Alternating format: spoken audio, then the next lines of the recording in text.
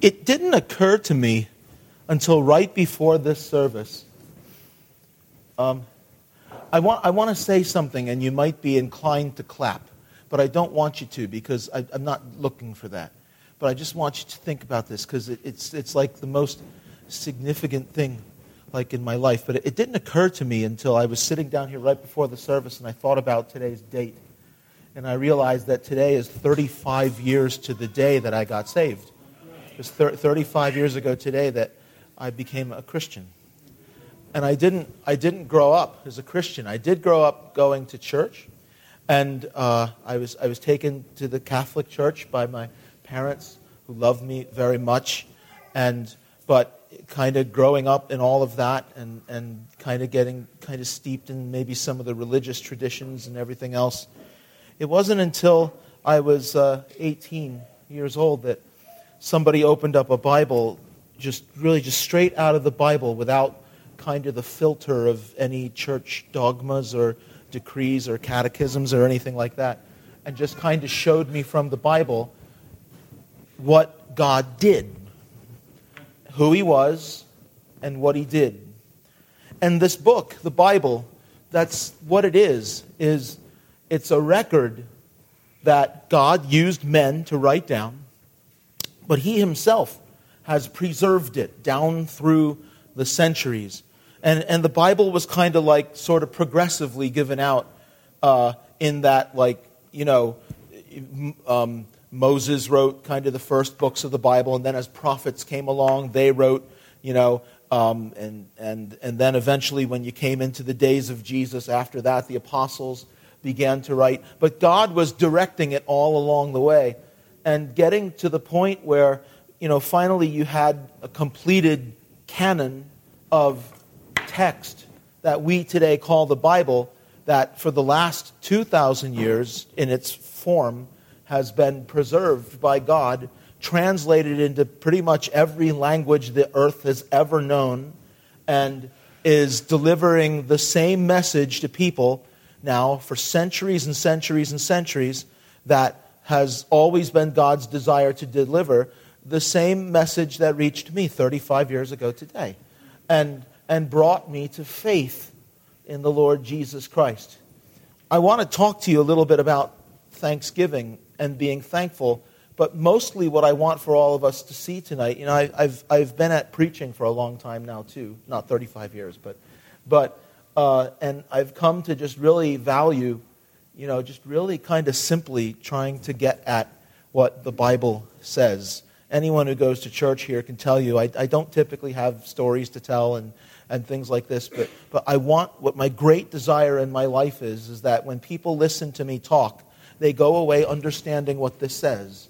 And that's really it. I don't really care about anything else, when, as far as like me being up here goes. I want you to know what this says. You can read it for yourself, and that's something that everyone should do.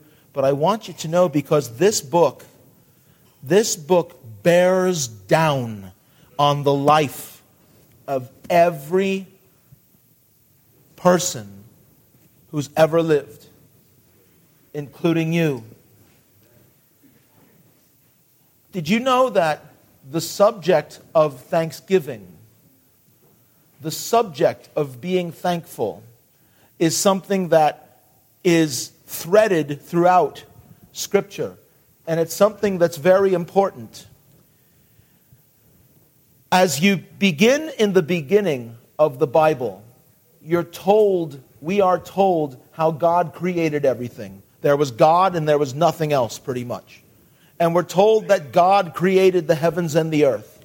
And we're told that God created man, and that God gave His commands to men.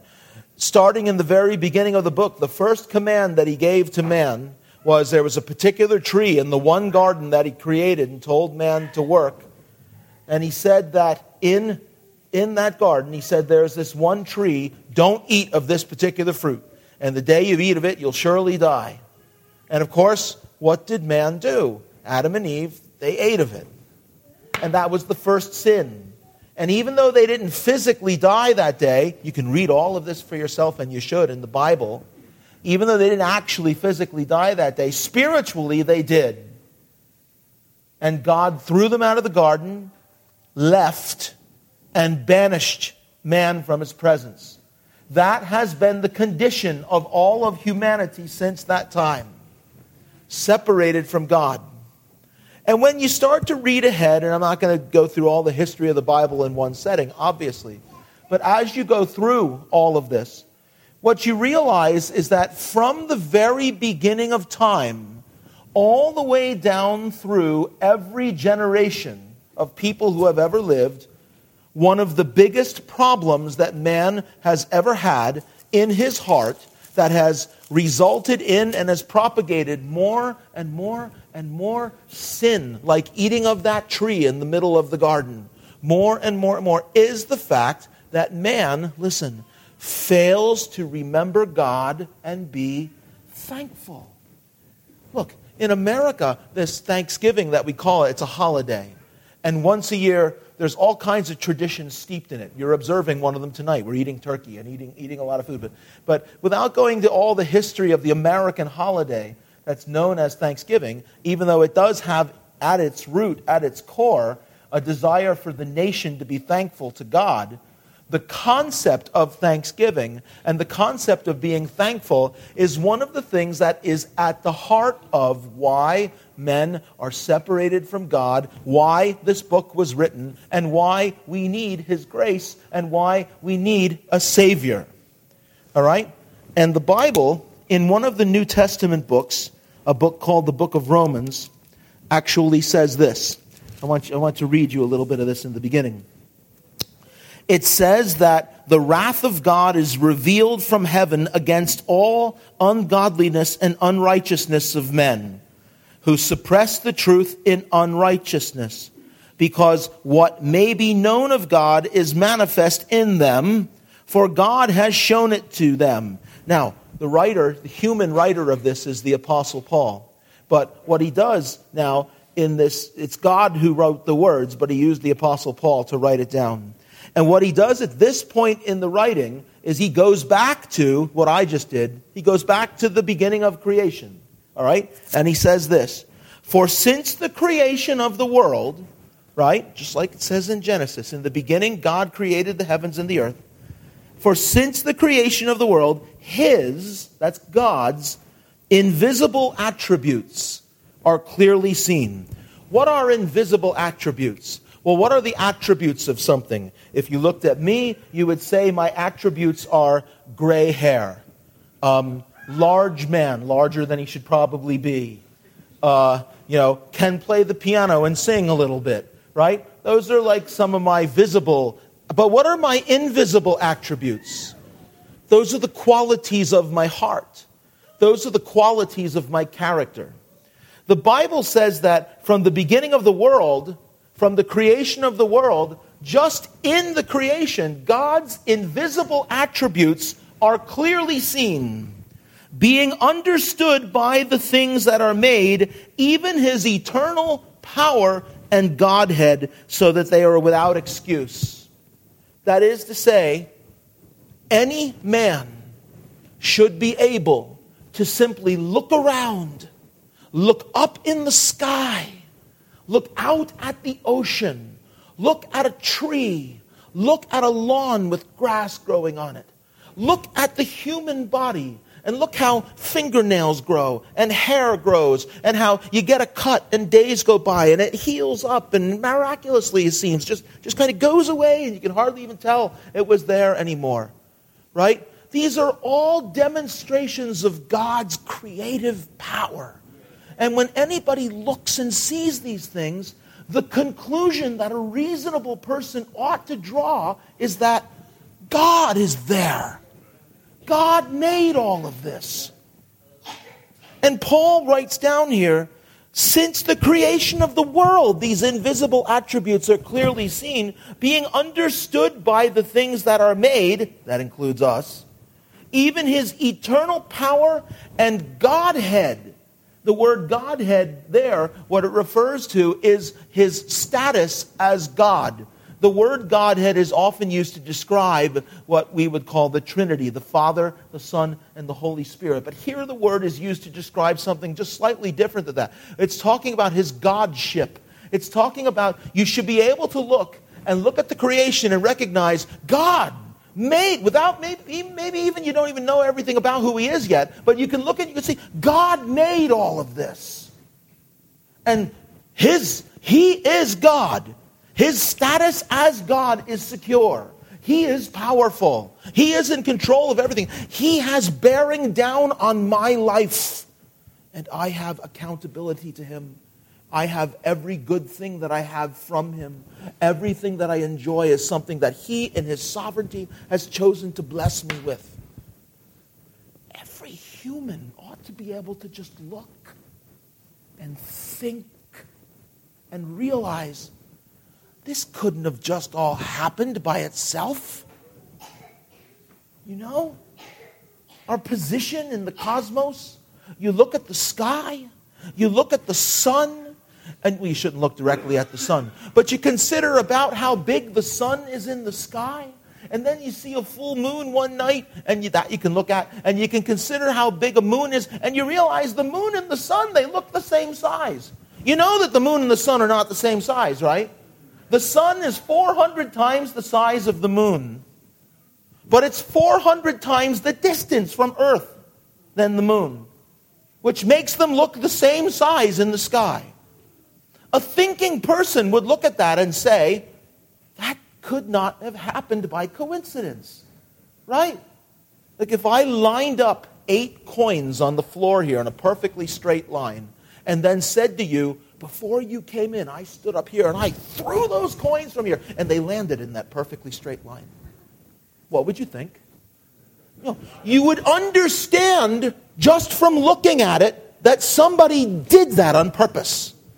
That's the order of the universe and the order of creation. His invisible attributes are clearly seen and understood by the things that are made, even his eternal power and Godhead, so that they are without excuse. Because, you ready? Although they knew God, they did not glorify him as God. So in other words, they knew him, they knew of him, they could know that he exists just from seeing the glory of his creation, but they did not glorify him as God. They ignored him. They turned the other way. And they ran off on their own. It says they did not glorify him as God, nor were thankful. Thankful. You know, we're sitting here, we're downstairs, we're eating food, we're enjoying each other's company. And we're at a holiday that's called Thanksgiving. Do you know that one of the roots of all of the problems in the world, all of the problems that the world has ever known, is that people are not thankful to God? Well, it says that the result of this not being thankful, it says that man became futile in his thoughts. See, that's what happens. When man chooses to ignore God and push him out and he's not thankful to God, well, listen, he has to fill his head with something else. So he fills his head with all sorts of things. He fills his head with humanistic things. He fills his head with pseudo-spiritual religious concepts. He fills himself with philosophy. He fills himself with psychologies that are self-help, which promote his own self-goodness and self-worthiness, without recognizing the problem that there is between him and God because of sin. That's the truth. And the passage goes on to talk about how this progressed into idolatry. It says, mankind professed himself to be wise, but he became a fool, and he changed the image of the God who created us and made us into statues. And in every religion of the world today, you see people worshiping a statue of this, kissing a statue of that, kneeling down and praying to a statue of that. Listen, the God who made us doesn't dwell in statues. He doesn't dwell in buildings. He doesn't dwell in temples. He simply is. He just exists. He says his name is I am. And He made everything and He made us. Why are we separated from God? Why are we not thankful to God? What is at the heart of all of this? And what are the ramifications of it? I'm going to tell you two things with the rest of my time here today. I'm going to tell you bad news and I'm going to tell you good news, okay? Has anyone ever come to you and said, I got good news and I got bad news? Anyone ever said that? I got good news and I got bad news. Which do you want first? Good news. Okay. They're too young to understand what rhetoric is. In actuality, I'm going to give you the bad news first. And then I'm going to give you the good news. Yay, bad news, yay. Okay, let's get it out of the way. No, really. Listen. It's okay to laugh and have some fun, but now this is really serious. Listen to this. God, the one we've been talking about here, who made us in the beginning and gave us everything good that we have, and now we find ourselves separated of Him because mankind has completely forgotten Him. That's why all the trouble in the world that you have, the wars, the sicknesses, everything, all of it is because we've forgotten Him and we've turned away from Him. God reached out to man. He reached out to man years and years and years ago through a guy named Moses. You may have heard of him. You may have seen the movie The Ten Commandments, or The Prince of Egypt, or something like that, right? But God reached out to man. And He reached out and He gave man commandments. And He gave man these commandments to reveal what a very simple code of what He expected to be right. So if you want to be right, if you want to be righteous before God, here is what is expected of every human being, listen, to do for their entire lives. 10 simple commandments. You're familiar with this. You will have no other gods before me. God said this. You will not make any graven images or statues or icons or anything like that to bow down and worship before them, because God doesn't live in those things. You will not take the name of the Lord your God in vain. That means a few different things. That means to blaspheme His name, to use His name irreverently, to use His name hypocritically. You won't take His name in vain. Remember the Sabbath to keep it holy. God created the heavens and the earth in 6 days and rested on the seventh. And told men to work and then take their rest as well. Honor your father and your mother, and your days will be long on the earth. It actually even attached a promise to it. But we are to honor our parents for our whole lives. Listen to them, respect them, obey them for our whole lives. You shall not murder, right? And in the New Testament, that command, even the spirit of it is said to be, if you hate your brother in your heart, you're guilty of murder. You shall not commit adultery, which is to break the bonds of marriage in immorality and sexual behavior. But Jesus actually said, even if you just look at another person and lust after them in your heart, you've committed adultery in your heart. You shall not steal. You shall not lie. And you shall not covet your neighbor's wife, your neighbor's donkey, your neighbor's house, your neighbor's car, your neighbor's television, your neighbor's... Well, the Bible doesn't mention those, but anything that belongs to your neighbor. To covet something means to be jealous of it, and even to the point of despising the other person for having it. Don't covet. Don't lie. Don't steal. And if you want to be right before God, all you have to do is this. All of those from the day you're born to the day you die. Actually, if you didn't commit any of those, you'd never die, because sin is the reason why we die. But listen, let me speak for myself with apologies to my own church members who have heard me say this many times, maybe mostly for the sake of our guests here. But if I could take a mirror and scrawl that list of 10 commandments on that mirror so I can read it off of that mirror while I'm looking at a picture of myself, and I read through those commandments, do you know what I would see looking back at me from the mirror? I would, listen. I would see a man who has broken every one of those commandments in spirit or in actuality. You'll be happy to know that there is not a murderer standing in front of you today. But I'm guilty of hate. So in the heart, I can't even assert that I'm innocent of that. I've broken every commandment in spirit or in actuality before God. And I'm accountable to Him. And I'm here to say to you today that every one of you has to look in that mirror for yourself. Have you ever lied? Have you ever stolen? Have you ever disobeyed or dishonored your parents? Have you ever been jealous of other people's things or other people's situations, or just despised other people because they have it better than you? Or, right? Have you ever used the Lord's name in vain? The Bible says, here's the bad news. The Bible says if you've broken His laws, that's the definition of what sin is. And we are separated from God, and we are destined for His judgment, and we are destined for His punishment. And there's no amount, listen carefully, in the Bible, and I want you to take it up and read this for yourself.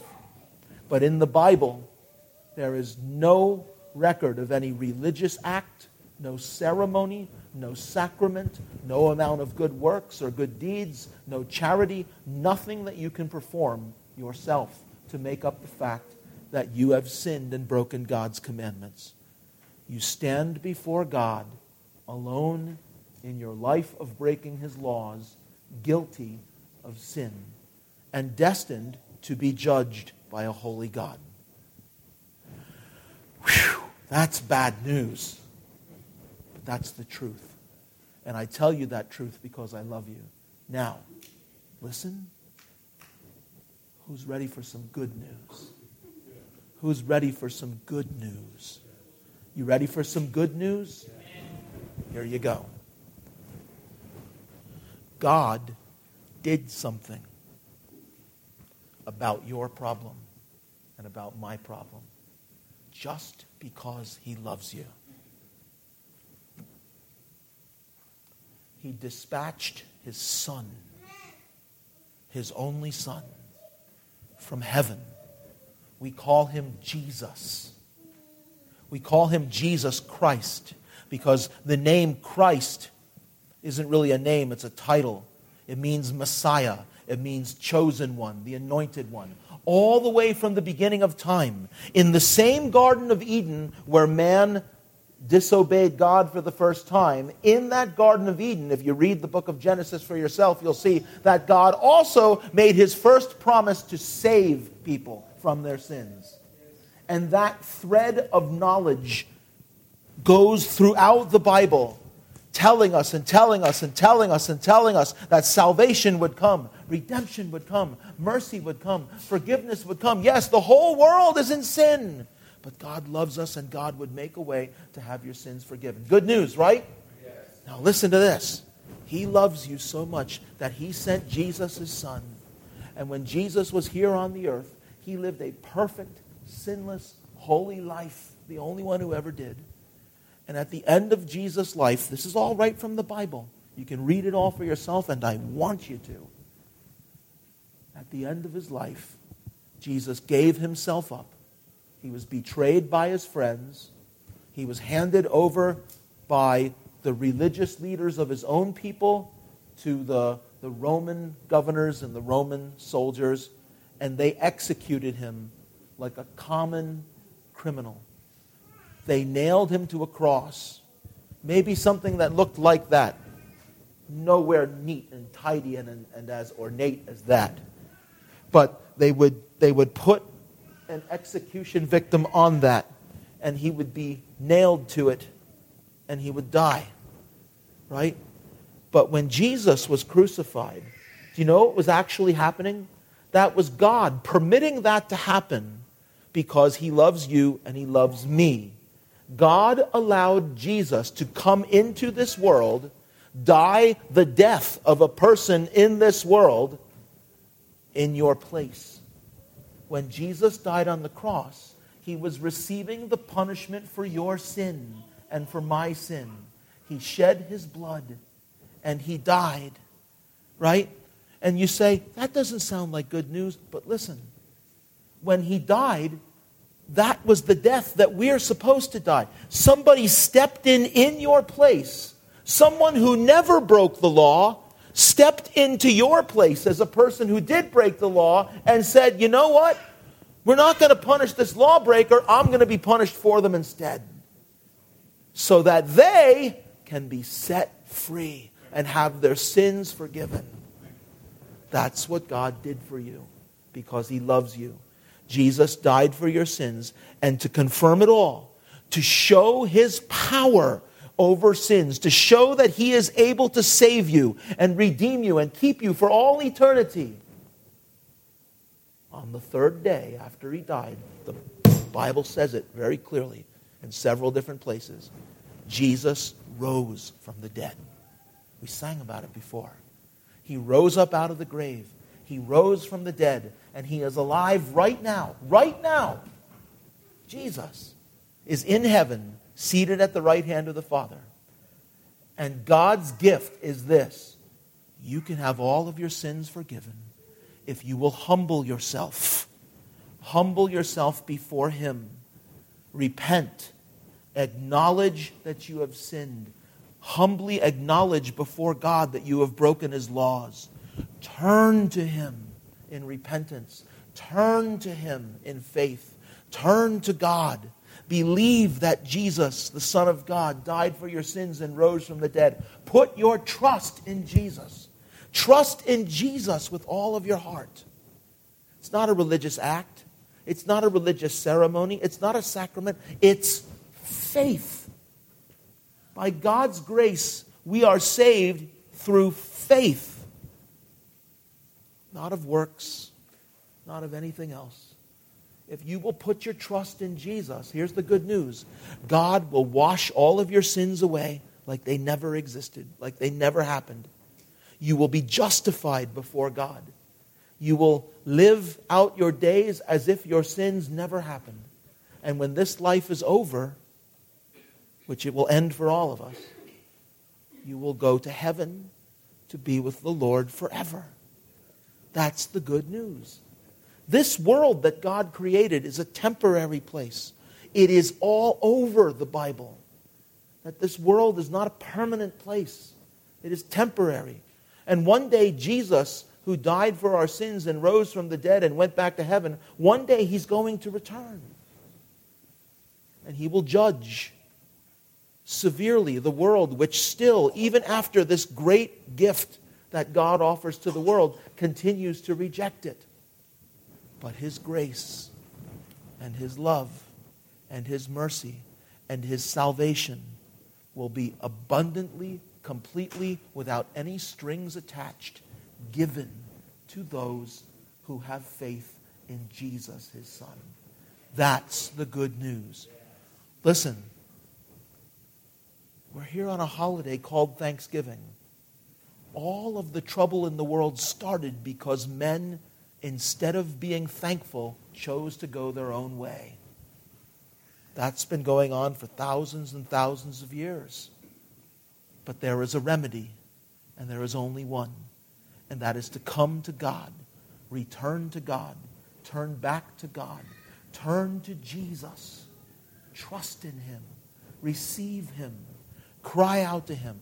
The Bible says that as many as received him, Jesus, to them, God gave the power to become the children of God to those who believed in his name.